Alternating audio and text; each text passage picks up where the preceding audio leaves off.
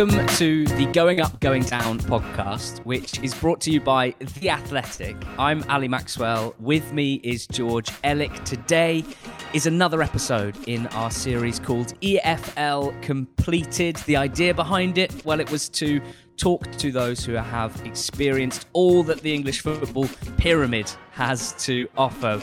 We've now got quite a lengthy back catalogue. Previous episodes include Conor Hourihane of Aston Villa, Dave Edwards, Dean Windass, Simeon Jackson, and Rob Earnshaw. All of the Athletic podcasts are free on all podcast platforms, and they're available ad-free on the Athletic site, along, of course, with the best group of football writing around. Head to the Athletic site or download the app today to check it all out. Let's get down to business. George Elek on the line with me. What or who have we got lined up today?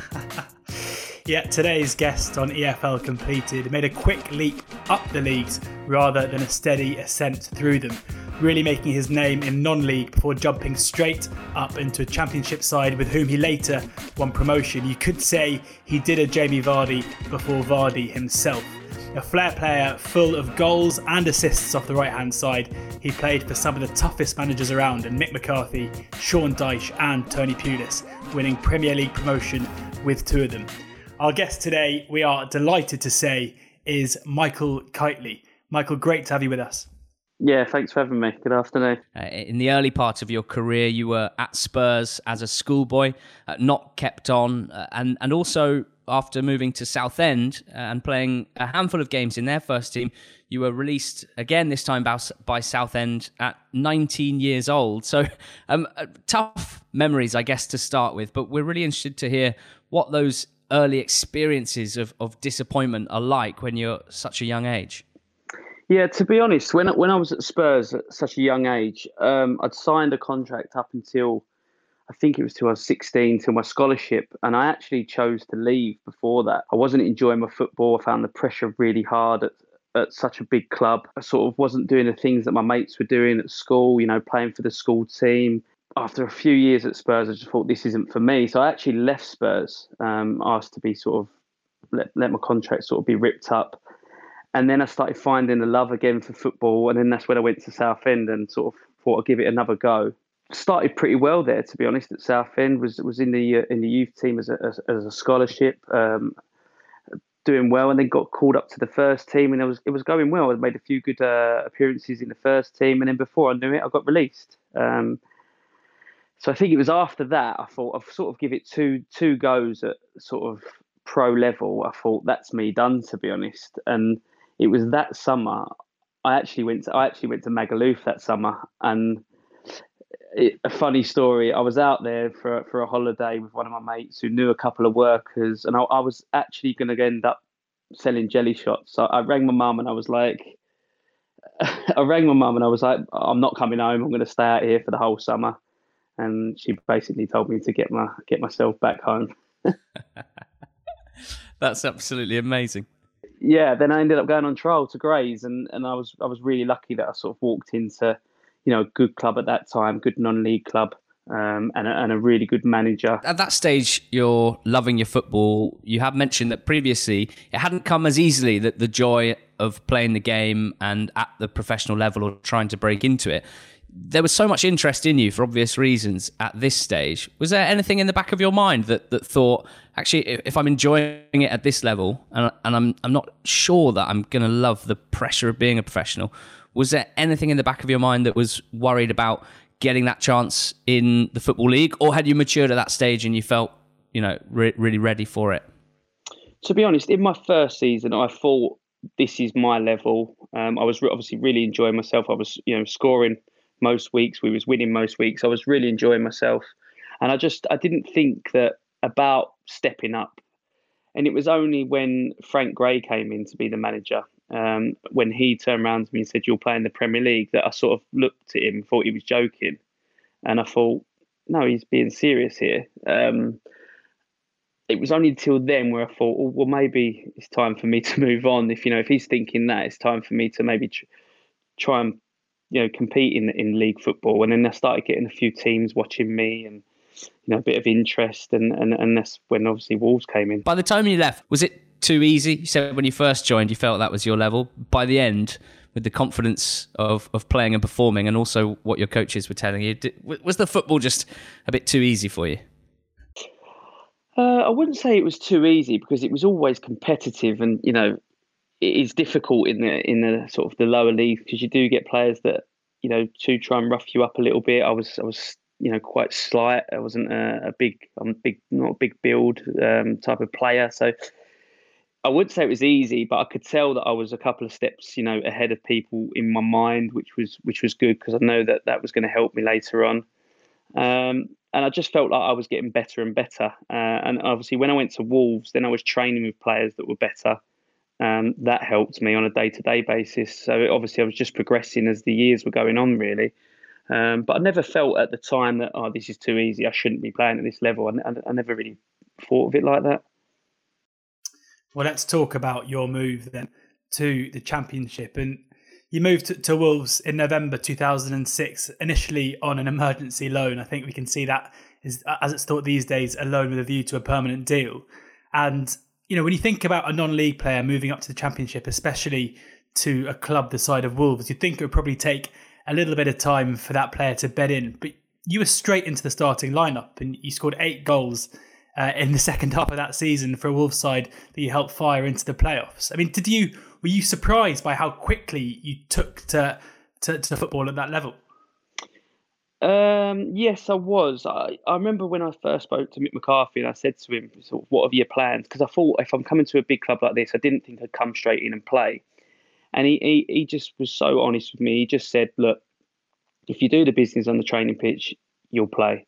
And I was pretty lucky that Wolves were going through a little transition there where they were getting out sort of senior players on quite big money, and they were trying to bleed in these new, young, hungry players. And I was probably the start of that, to be honest. After me sort of came Matt Jarvis and David Edwards and Andy Keogh and players like that, Stephen Ward, all of the same sort of ilk. But I was probably the start of that rebuild, if you like, under Mick McCarthy, in that sort of young, hungry, coming from non-league. Well, I hadn't come down from a big Premiership club and sort of not larging it about, but I wasn't fed with a silver spoon. I went out to non-league and I sort of learnt my trade there, and that's what Mick sort of wanted in his squad, and I think that's why we did so well, to be honest, in the years that we were there, because we were all very similar types of people and players.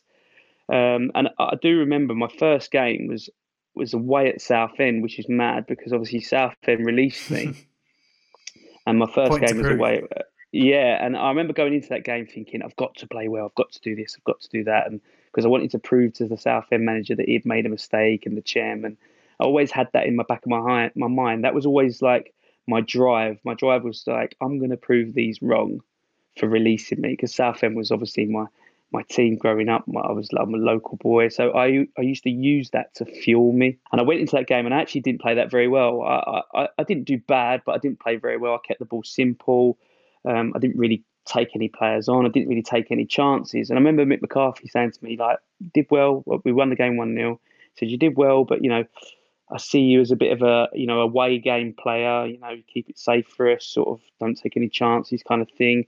So the next game I actually didn't start at home. At Molineux, I didn't start, and the lad that started got injured. Then I started the next away game, which was away at QPR, and I scored in that game, and we won 1-0. And then from there, my career just at Wolves just went, really. I just had that confidence as soon as I scored that first goal, that feeling in sort of that rushes through your body, gave me so much confidence, made me feel like I belonged there, and I just kicked on then after that, and just really started enjoying my football and playing some good football as well. For you to go to a club the size of Wolves, and with Molineux, everything that it is, and the Wolves fans being as great as they are, what was it like to suddenly be taken in? I mean, you've that kind of transition from being a non-league player to suddenly not only being a Championship player, but being somebody who Wolverhampton Wanderers fans are enjoying watching play football. The way that the fans were with me really give me a big boost. And I think the fact that I'd come out of the blue, I'd signed for, $25 grand. Obviously, when I'd signed, probably Wolves fans are thinking, who's this player we're signing? What's the point of this guy coming here? And the fact that I probably surprised them, they probably liked that, because I was kind of like the underdog. I drove in to training ground in my Fiesta, and they probably hadn't seen that sort of happen for a number of years at Wolves, and probably will never see that ever again, to be honest. So they really took to me, and that just filled my confidence. Mick McCarthy gave me a lot of confidence. Even if I was having a bit of a sticky sort of 20 minutes, 15 minutes, I never felt like he was going to bring me off. He'd always keep me on, and that sort of gave me confidence. And I just then, every time I got the ball, I wanted to do something positive. And that first game at Southend, where I thought I didn't really play how I would like to play there. I wasn't really positive with the ball. As I said, I was pretty safe. I wasn't taking any chances. After, I was a little bit disappointed, because I thought that's not really me. So I was keen to, the next time that I played, to make sure that I didn't do that. And thankfully I didn't. I started doing that towards the end of my career, but I think that just happens when you get a bit older. I mean, that season for you, it started off with a 1-1 draw at home to Stafford for Grays, and it ended with a playoff semi-final defeat over 2 legs against West Brom. You scored 2 goals in the final 2 games of that season to get Wolves into the playoffs. What do you remember about the occasion? I mean, it doesn't get much bigger for Wolves to be going into a 2-legged Championship semi-final against a side just down the road. Obviously, when I came in, and as I said, Wolves were going through a transition. We wasn't expected to do anything that season, really. I think people would have been happy for us to avoid relegation. And as the season went on, and we were sort of playing well and scoring goals, and we was this young and hungry team, people started thinking, oh, hang on, we could get into the playoffs here. And I remember we beat Leicester on the last day of the season to secure the playoff place, which I scored in. I think we beat them 4-1. And then obviously we see that we were going to have West Brom. So it was like, wow, this is big. The first game at Molineux, we played really, really well. I remember Dean Kiley was on fire that day, made a lot of good saves. I think I had a couple of one-on-ones that he saved, and we really did play out of our skin, and we lost. And I think as soon as we lost that game, because how well we'd played, we went to the second leg, and I think we've run out of steam. So it was disappointing that we weren't able to get to the final, and obviously to get beaten by your local rivals was disappointing. But overall, that season was a fantastic season, and I think that helped us in the later years of obviously getting promoted to have that sort of knockback and that hurt of being denied promotion. I think Kevin Phillips scored 3 over the 2 legs, and pretty difficult man to stop when in full flow. But you mentioned how it went on to help you going forward, and we'll move on now to a season that ended in success in 2008-2009 as Wolves were crowned champions of the Championship, getting 90 points, scoring 80 goals, finishing 7 points clear of the rest. You were providing the bullets for Sylvain Ebanks-Blake, who scored 25 goals. You got 19 assists in the season. We're going to get on to what happened towards the end of the campaign shortly, but let's talk about the positives first. I mean, Ali mentioned a second ago how you were part of some pretty good teams. Where does this one rank? Yeah, I think this one is right up there. I think, as I said, we've been brewing for a couple of seasons before that. And in that pre-season, we just signed Chris Iwelumo and I think Richard Stearman. And I just felt that in that pre-season, we looked strong, we looked good. We were taking teams apart in pre-season. And we went on to win 7 on the bounce. We drew the first game, and then we went 7 on the bounce. And then I think we lost, and then won 7 on the bounce again. And we were just a really good team. We had 2 good forwards in Ebanks-Blake and Chris Iwelumo. We had me and Matt Jarvis on the wings, and then we had a good spine, and we had Carl Henry and David Jones in centre midfield, and the list goes on. We had a really good team, and a team that worked for each other, which I've always said this throughout my career. You can have the best team technically, but if they don't work for each other and they haven't got the good team spirit, then you won't get promoted over a 40-odd game season. And we had that at Wolves. It's really hard to either win a division or to get promoted, and you need to have that good dressing room and good characters in there and people that are willing to work hard for each other. If you haven't, you've got no chance. And we had that. You mentioned Mick McCarthy a second ago, and he has a reputation, I'd say, these days for not necessarily the most attractive style of football, but as I mentioned, 90 points and 80 goals says something else. You've also spoken about how he brought through a collection of young players that really brought Wolves along. I mean, how, in what kind of regard do you hold McCarthy? What kind of a manager was he like to play under? He was really, really good. So honest as well. Even if he was coming to you for bad news, to give you bad news, he would do it in a way where you came out of that office thinking, fair play to him. Like, I like that. Like, so you came out, even sometimes if he was dropping you, liking him even more, which was crazy. Yeah, you actually did. And I don't think there was any other manager in my career where I can say I had that feeling. Sometimes you come out of a manager's office and you think, what load of rubbish that was, or he's just, told me a pack of lies. You never felt that with Mick McCarthy. And I think the fact that he was like that, he had so much respect, not just from myself, but from everyone, not even the 11 that were playing, the whole squad. And I think that really helped us. Yeah, so the season couldn't have ended better for Wolves, but for you, it must have been pretty bittersweet. Having come third in the EFL Player of the Year awards behind Ebanks-Blake and Kevin Doyle, you were then injured. You broke your metatarsal in a friendly match with about 5 or 6 games to go of the season, which ruled you out for the rest of the campaign. So you had to watch the promotion celebrations from the sideline. How difficult was it to enjoy what you'd worked so hard to achieve? I've only really spoke about this since I retired, and that was only really through respect for Mick McCarthy, because I actually pulled out of an under-21s game to sort of get some rest. I had a niggling hip injury that was giving me a bit of trouble sort of throughout the season, but I was managing it and still playing and training on it. And he sort of said to me, he didn't say pull out, but he sort of implied it. And I thought, yeah, I think it's a good idea. We had 6 games left. I just scored away at Forest as well to win. Well, we won 1-0 away at Forest. So I rang Stuart Pearce and said, look, Gaffer, I don't think I can make the squad this time. I've got a hip injury that I need to keep on top of.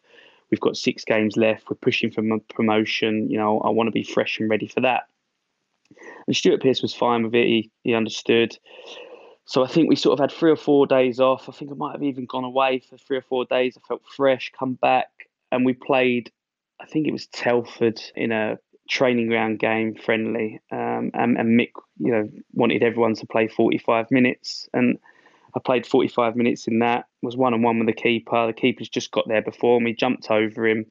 As I've landed, I felt a crack in my foot, so I've come off. Doctor scanned it and you could see there was a clear break through my metatarsal, and that was me out for the season. So it was really tough because I felt I could have gone on and won 2 more caps for England for under-21s, and I chose not to sort of make sure I was fit and ready for those last 6 games of that league, and then I couldn't play in it because I've broken my foot in a game that I shouldn't have really played in. So it was very difficult. I was very emotional, very upset. I was angry. I was really angry with Mick. I understood why he wanted me to play, because he just wanted me to top up my match fitness, but at the time I sort of didn't look at it like that. And then I went on to have an operation. Whilst I had my foot done, I had my hip repaired in America, and I was watching the boys from America.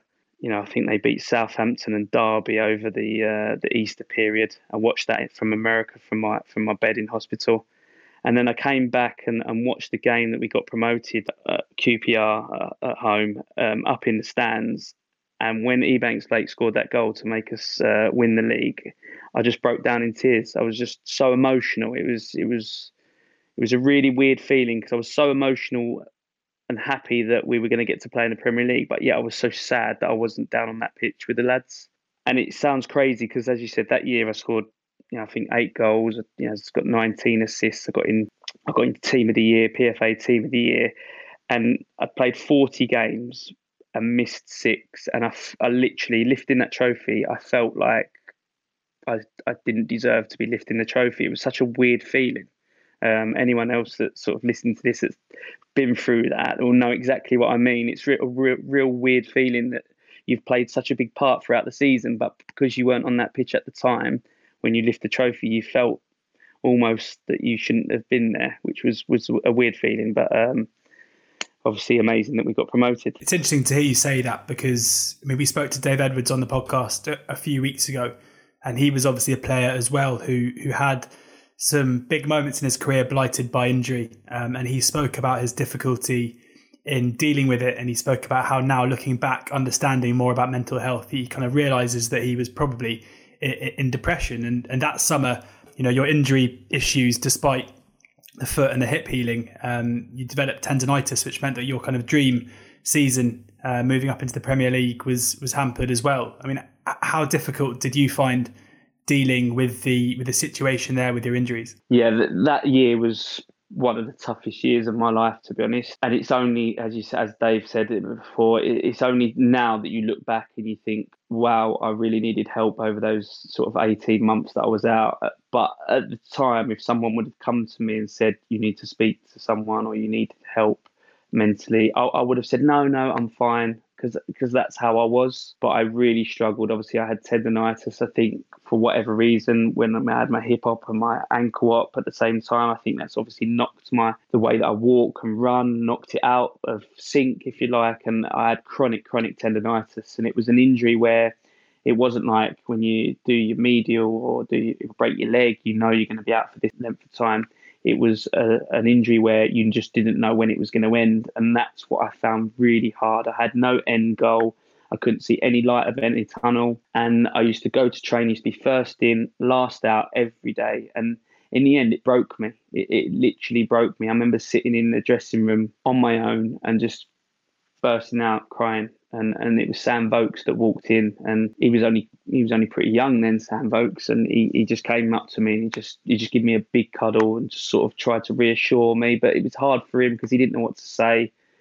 Obviously, the lads, they always sort of say, as you're injured, how you getting on? I want to know when you're going to be back fit. And everyone knew that we didn't know when I was going to be back fit. So it was very difficult to sort of help me, really. I'm used to remember coming home from training and just sitting in my room and shutting the door, and I didn't want to speak to anyone. My missus at the time, I didn't even want to be around her. I just shut myself off. And then looking back now, knowing what I know about mental health and the things that I've gone through from that stage, I would have known that, I needed to sort of help myself and seek help, but I didn't, and definitely played a big part of, building me as a person, that even though it was a tough period for myself.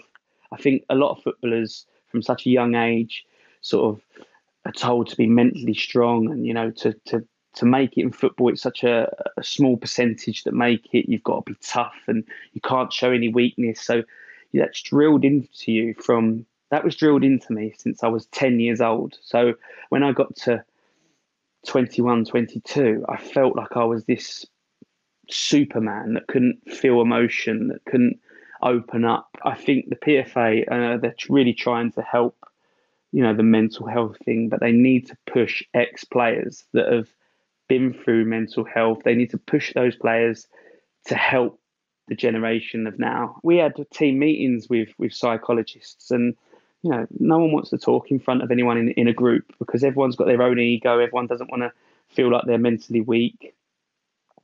You don't want to go to your manager because, let's face it, you go to your manager and you say you're struggling with mental health and you're not quite in the right headspace at the minute. What happens on a Saturday? You get dropped.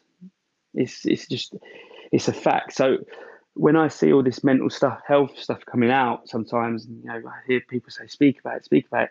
It's not as easy as that, because a manager's job is to get 3 points on a Saturday, and if he's got 4 or 5 players that have come to him and said, I'm struggling mentally with this and I've got this going on at home, and they're open, he's not going to play them. So that player doesn't go and speak to the manager and tell him about his issues because he's worried about getting dropped. And that one release that he gets a week playing in front of, whatever 1,000 fans is going to get taken away from him because the manager thinks he's not in the right headspace. So it's very difficult. It is very difficult to come out and speak about it. And I won't say what manager, but I actually did speak to a manager later on in my career and said to him that I was struggling with a few things that were going on in my personal life.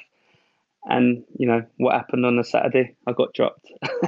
So, if they can ring the PFA and they can have someone where the club don't even know that they're in a bad place, and that person that the PFA choose to go to his house or to a coffee shop and meet him, I think that would be good. I think that would be a good idea. But something definitely needs to get done. So, obviously, they are trying, and it is getting better and better. 10 years ago, we wouldn't have even been having this conversation. I would say 9 out of 10 footballers all suffer with some sort of mental health. But that's just my opinion. It's in every footballer, I think. Well, those first 2 seasons in the Premier League obviously didn't go the way you'd have wanted them to because of your injuries. You were used fairly sparingly. And it's interesting hearing you speaking about the relationship that you have with managers whilst you're going through difficult times, because I look through those Premier League appearances and it looked like Mick McCarthy often kind of chucked you on as a substitute, often at half time, basically, when things weren't really going to plan, which must have been a pretty difficult role to play for a side, when you're not necessarily your fittest, you're not, mentally your fittest either. What are your kind of lasting memories of those first 2 seasons?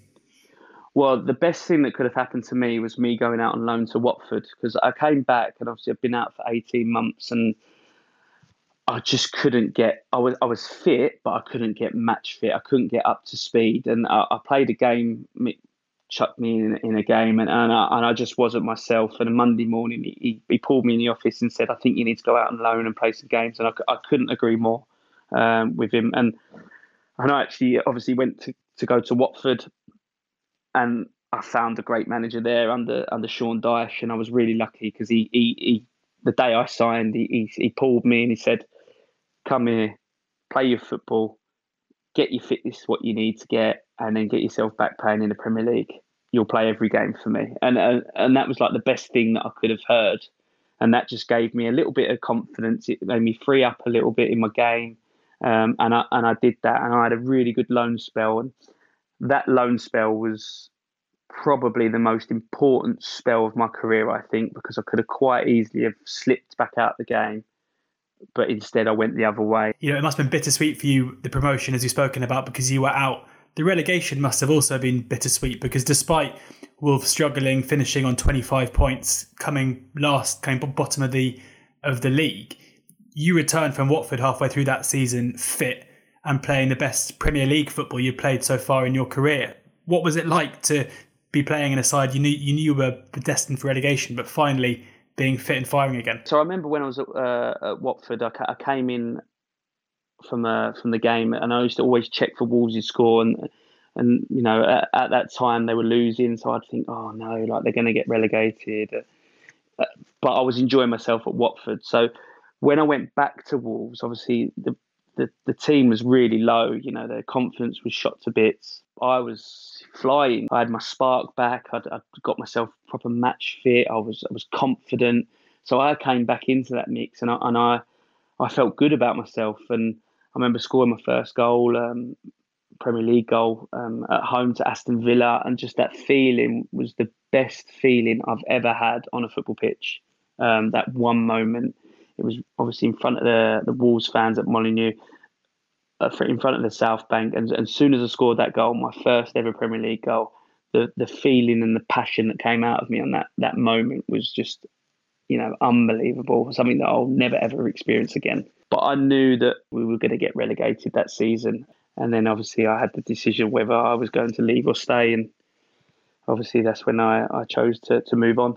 Yeah, it feels, Michael, from reading your thoughts in other interviews, that leaving Wolves was like a real wrench for you in quite a few different ways. Can you talk us through the circumstances around the departure? Because there was a little bit of nastiness as well from a section of Wolves fans who almost felt like you sort of owed the club something, given how closely they'd stuck by you through all of your injury troubles. But from what you've said before, it wasn't necessarily your decision. No, I had a year left on my contract. Obviously, I'd been out for 18 months. Wolves had just brought in Stolas Solbakken, who didn't really know anything about the English game. He didn't really know anything about us as players, to be honest, because he came in and sort of said at the end of the season, I know you don't know me, but I don't really know any of yous, but hopefully I'll get to know you. And that just gave me a bit of a bad sort of taste in my mouth going away that off-season. And I just thought, I think maybe it's time for me to move on. I had a couple of interests from Premier League clubs. Obviously, I'd missed a lot of Premier League football through my injuries, and I just felt it was my time to move on. And I went back into pre-season. I was really fit. I was, it was going well pre-season. And I remember Solbakken sort of saying to me, you're going to stay, you're going to go, because, if you're going to go, then I need to get a replacement. And I have this player, I can't remember who he was. I have this player ready to come in, so I need to know what's going to happen. And I just felt if he really wanted me to stay, he would have said, look, here's a 5-year contract. We're going to build the team around you and we're going to really go for promotion again. But they didn't. And I just thought, well, he's not really fighting for me. So I think it's my time to go. And I get why Wolves fans were angry. I really do. But there wasn't a time when I had a contract sitting in front of me and I knocked it back. I never knocked back any contract. It wasn't there, the contract. It was sort of like, are you going to stay for this year and then go at the end of the next year, or are you going to go now? And it was like, well, I might as well go now then. And you had offers from the Premier League. You joined Stoke. This is the 2012-2013 season. And I note that because it's kind of an interesting time looking back in Stoke's Premier League history. And I guess in general, their modern history. It's the last season under Tony Pulis, who of course had been such a huge feature of their rise, but also of their establishment as a Premier League club. The squad was just starting to evolve at that stage as well, from a lot of the guys who you remember from Stoke's early period in the Premier League, where they were, terrifying Arsenal, allegedly. But I'm interested to know, you joined that summer, so you were part of a group of players that came in. Did it feel like a club that was sort of shedding its skin slightly or trying to evolve in a certain way? It was a club that I felt that was only going up, definitely. I think we were 8th for quite a bit of that season. We beat Liverpool at home on Boxing Day. We were going away to teams, Chelsea and drawing 0-0 or losing 1-0 in the last minute.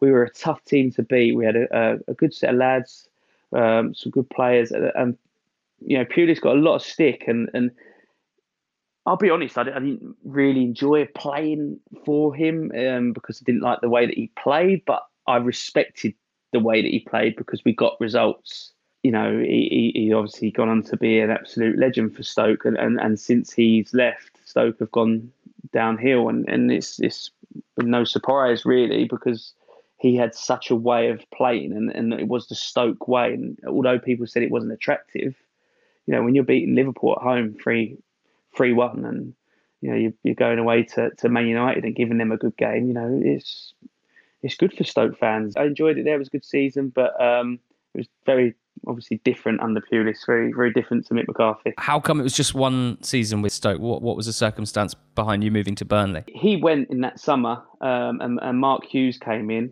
and I had a really good pre-season under Mark Hughes. I scored a really, really good goal on a pre-season tour. I was playing well. And I remember the first game of the season thinking, I've got a good chance of starting here. And a couple of the other lads said, I think you'll start. And we had Liverpool away, and I didn't even make the bench. And I thought, wow, I must be miles away from what he's thinking.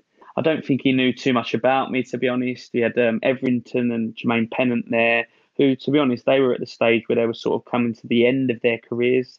And he would put them in front of me, and I just felt he's probably just going for the name here rather than sort of giving me a go, or maybe just didn't think I was good enough. And I had Sean Dyche that was ringing me sort of every week because I had my loan spell at Watford, saying, "What's happening? I've seen you're not involved. Like, come and play for me. Come and enjoy your football." Sort of speaking to me like he was my mate. And I just thought, you know what? I had a great time at Watford. I'm going to go. I'm going to go to Burnley, and I had interest to go to other clubs.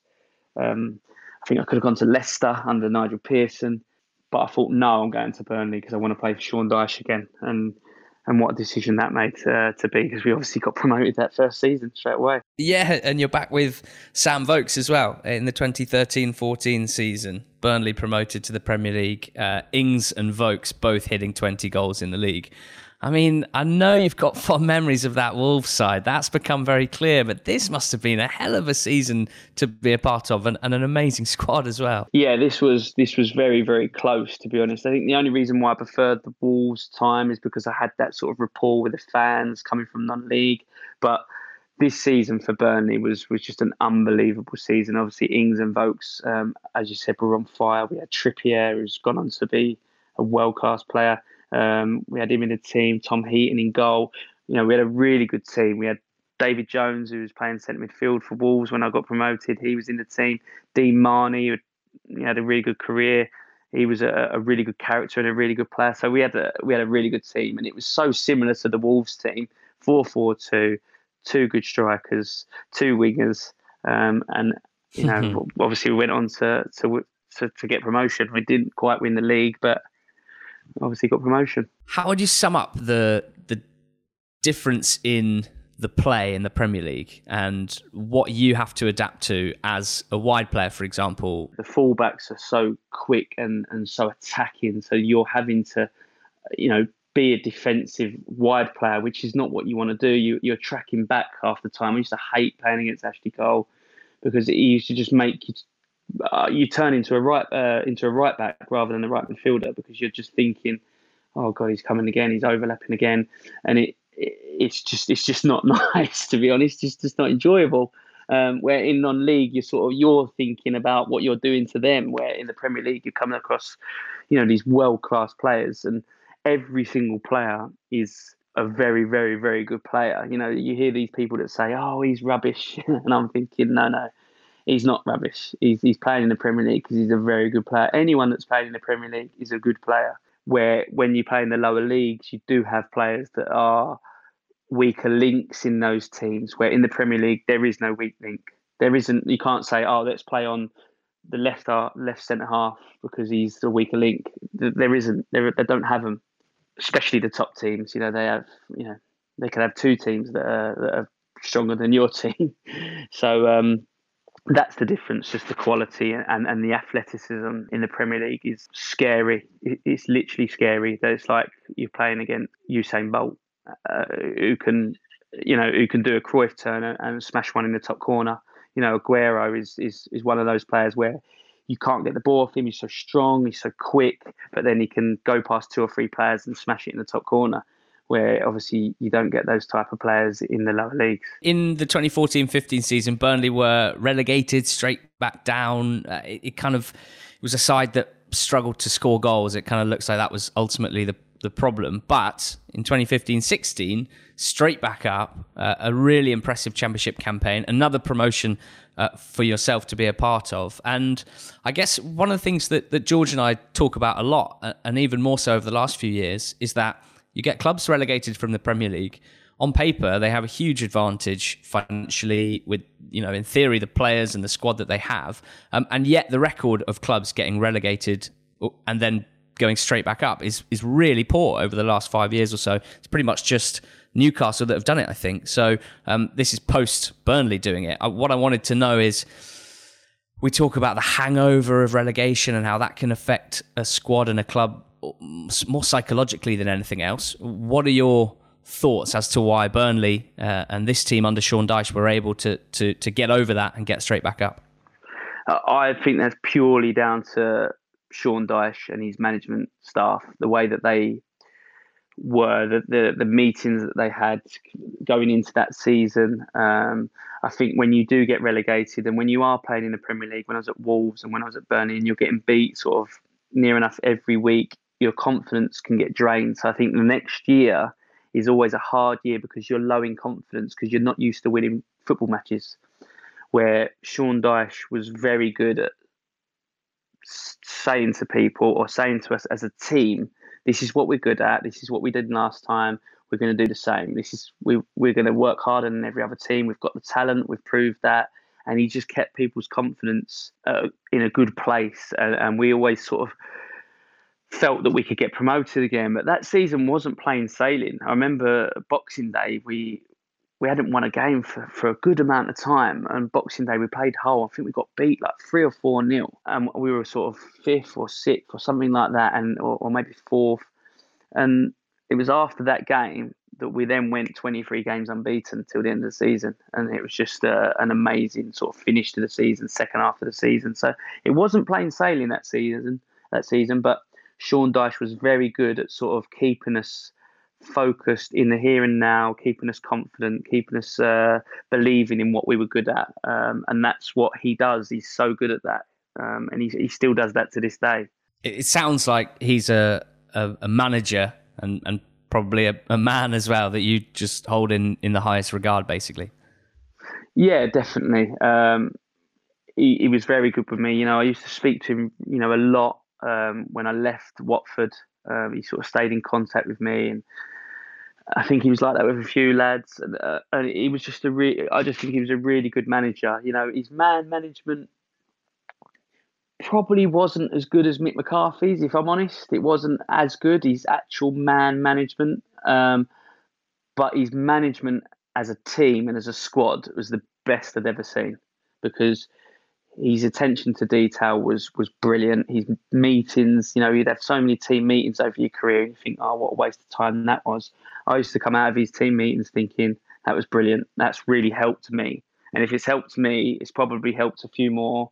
And that's why I think Burnley was, you know, have had such a good, you know, climb in the last few years. And I know for a fact he won't change the way he is, because I know how he is. He'll keep on top of that, and he'll keep improving and improving.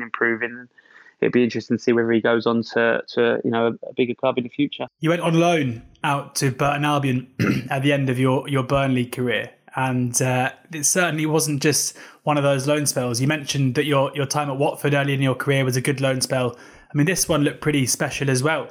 You came in the 16-17 season, made 12 appearances for Burton, scored 4 goals, 3 of them in wins at home to your old club Wolves, Norwich and Leeds.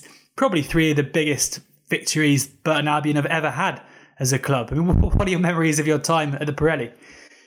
Yeah, they were really good, to be honest. Like, I went there on deadline day. My contract was up in the summer with Burnley, and I knew I needed to get out and play some games. And I think Burnley signed Robbie Brady on deadline day, and Sean Dyche just literally said to me a couple of hours before the window was shutting, you can go out on loan. And I was like, well, I've got 2 hours. And, you know, I thought I've got no chance. And then it was obviously Nigel Clough that rang me up and sort of said, will you come? And I thought, it's down the road. I was still living in Birmingham, in Lichfield. So I thought, yeah, perfect. And I went there, and I really, really enjoyed my time there. A great set of lads. You know, a good manager, a manager that was, you know, real old school. From stories from what I hear, you know, very similar, like his dad, things that he used to do. I remember my first training session leading up to the Wolves game, which was my first game. We were doing set pieces on the Friday, and he had his dog in his arm, and I was thinking, what's happening here? Like, the gaffer's got like his dog in his arm, like a puppy. And I thought, I've never seen anything like that at any club that I'd ever been at, even non-league.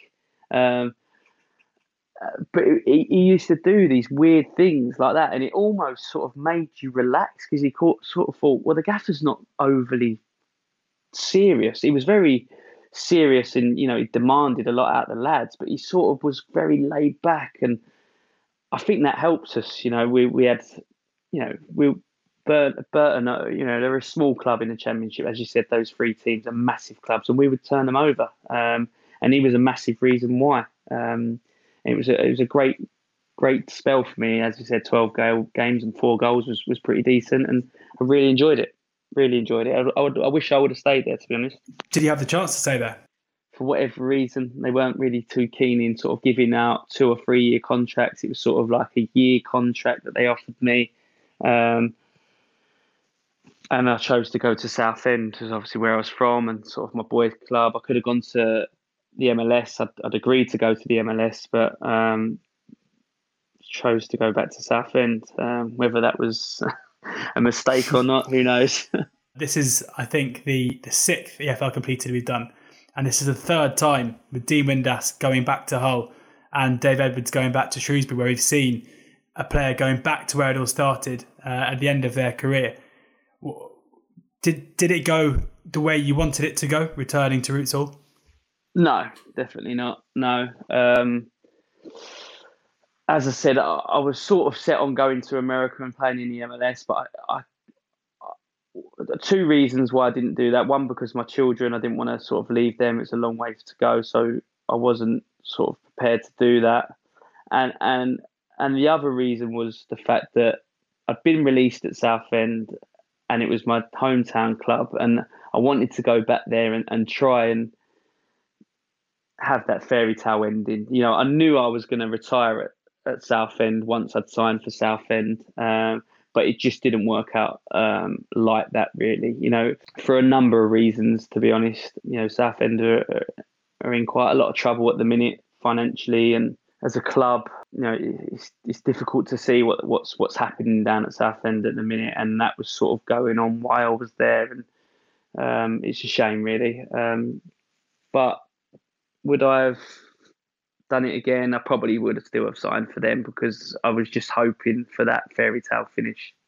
It's been so amazing, Michael, hearing about all parts of your career, not just the highs, but actually hearing you discuss the tough times as well. I think it's just amazing to get that sort of depth into what is an amazing career.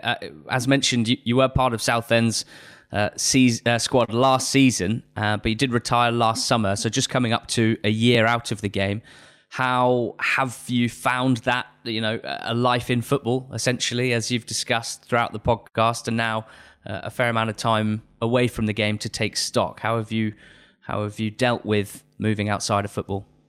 Yeah, to be honest, I was worried about retiring, thinking, you know, how am I going to deal with it mentally? But I'll be honest, I haven't missed playing. I really haven't. I've been lucky enough to do quite a bit of commentary and sort of things like this that keep my mind active and sort of keep me involved in the game, which I think is really important. And I was quite busy before the coronavirus doing bits and bobs, so hopefully that will start again. But playing wise, you know, I'm just not missing it at all. I'm not even missing the banter in the dressing rooms, which I thought I would. I think I got to that stage where I was I'd fallen out of love of playing and being in and around it that much that I was almost beginning to hate playing football, which is crazy because it's what I love and what I've always loved. So I think the fact that I knew I was ready, you know, I was 34, I'm still fit and well, I still work out and run, that I could still probably play, but I don't think I was in the right mental headspace to play anymore. And I think I've retired at the right time for me, if I'm honest. And at the minute, as I said, I've been enjoying doing those other things that I've been doing, obviously, before the lockdown. Well, it's been our absolute pleasure to have you on the Going Up, Going Down podcast, the latest episode of EFL Completed. So thank you, Michael Kightly, for joining us today. Cheers. Thanks for having me. Really enjoyed it.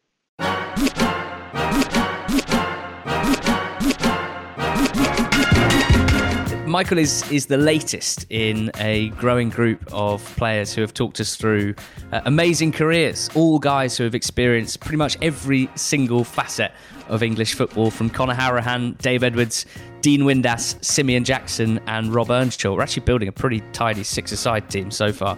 And you know, it's definitely worth listening back to previous episodes. It's been fascinating to get the insight from all of those guys. There are many other Athletic podcasts. They are all free on all of the podcast platforms. They're also available ad-free on the Athletic site, along with the best group of football writers that you'll find. So head to the Athletic site or download the app to check it all out. And please make sure you're subscribed to this podcast feed. We go again next week, a new episode, a new podcast, and we hope you'll join us for that.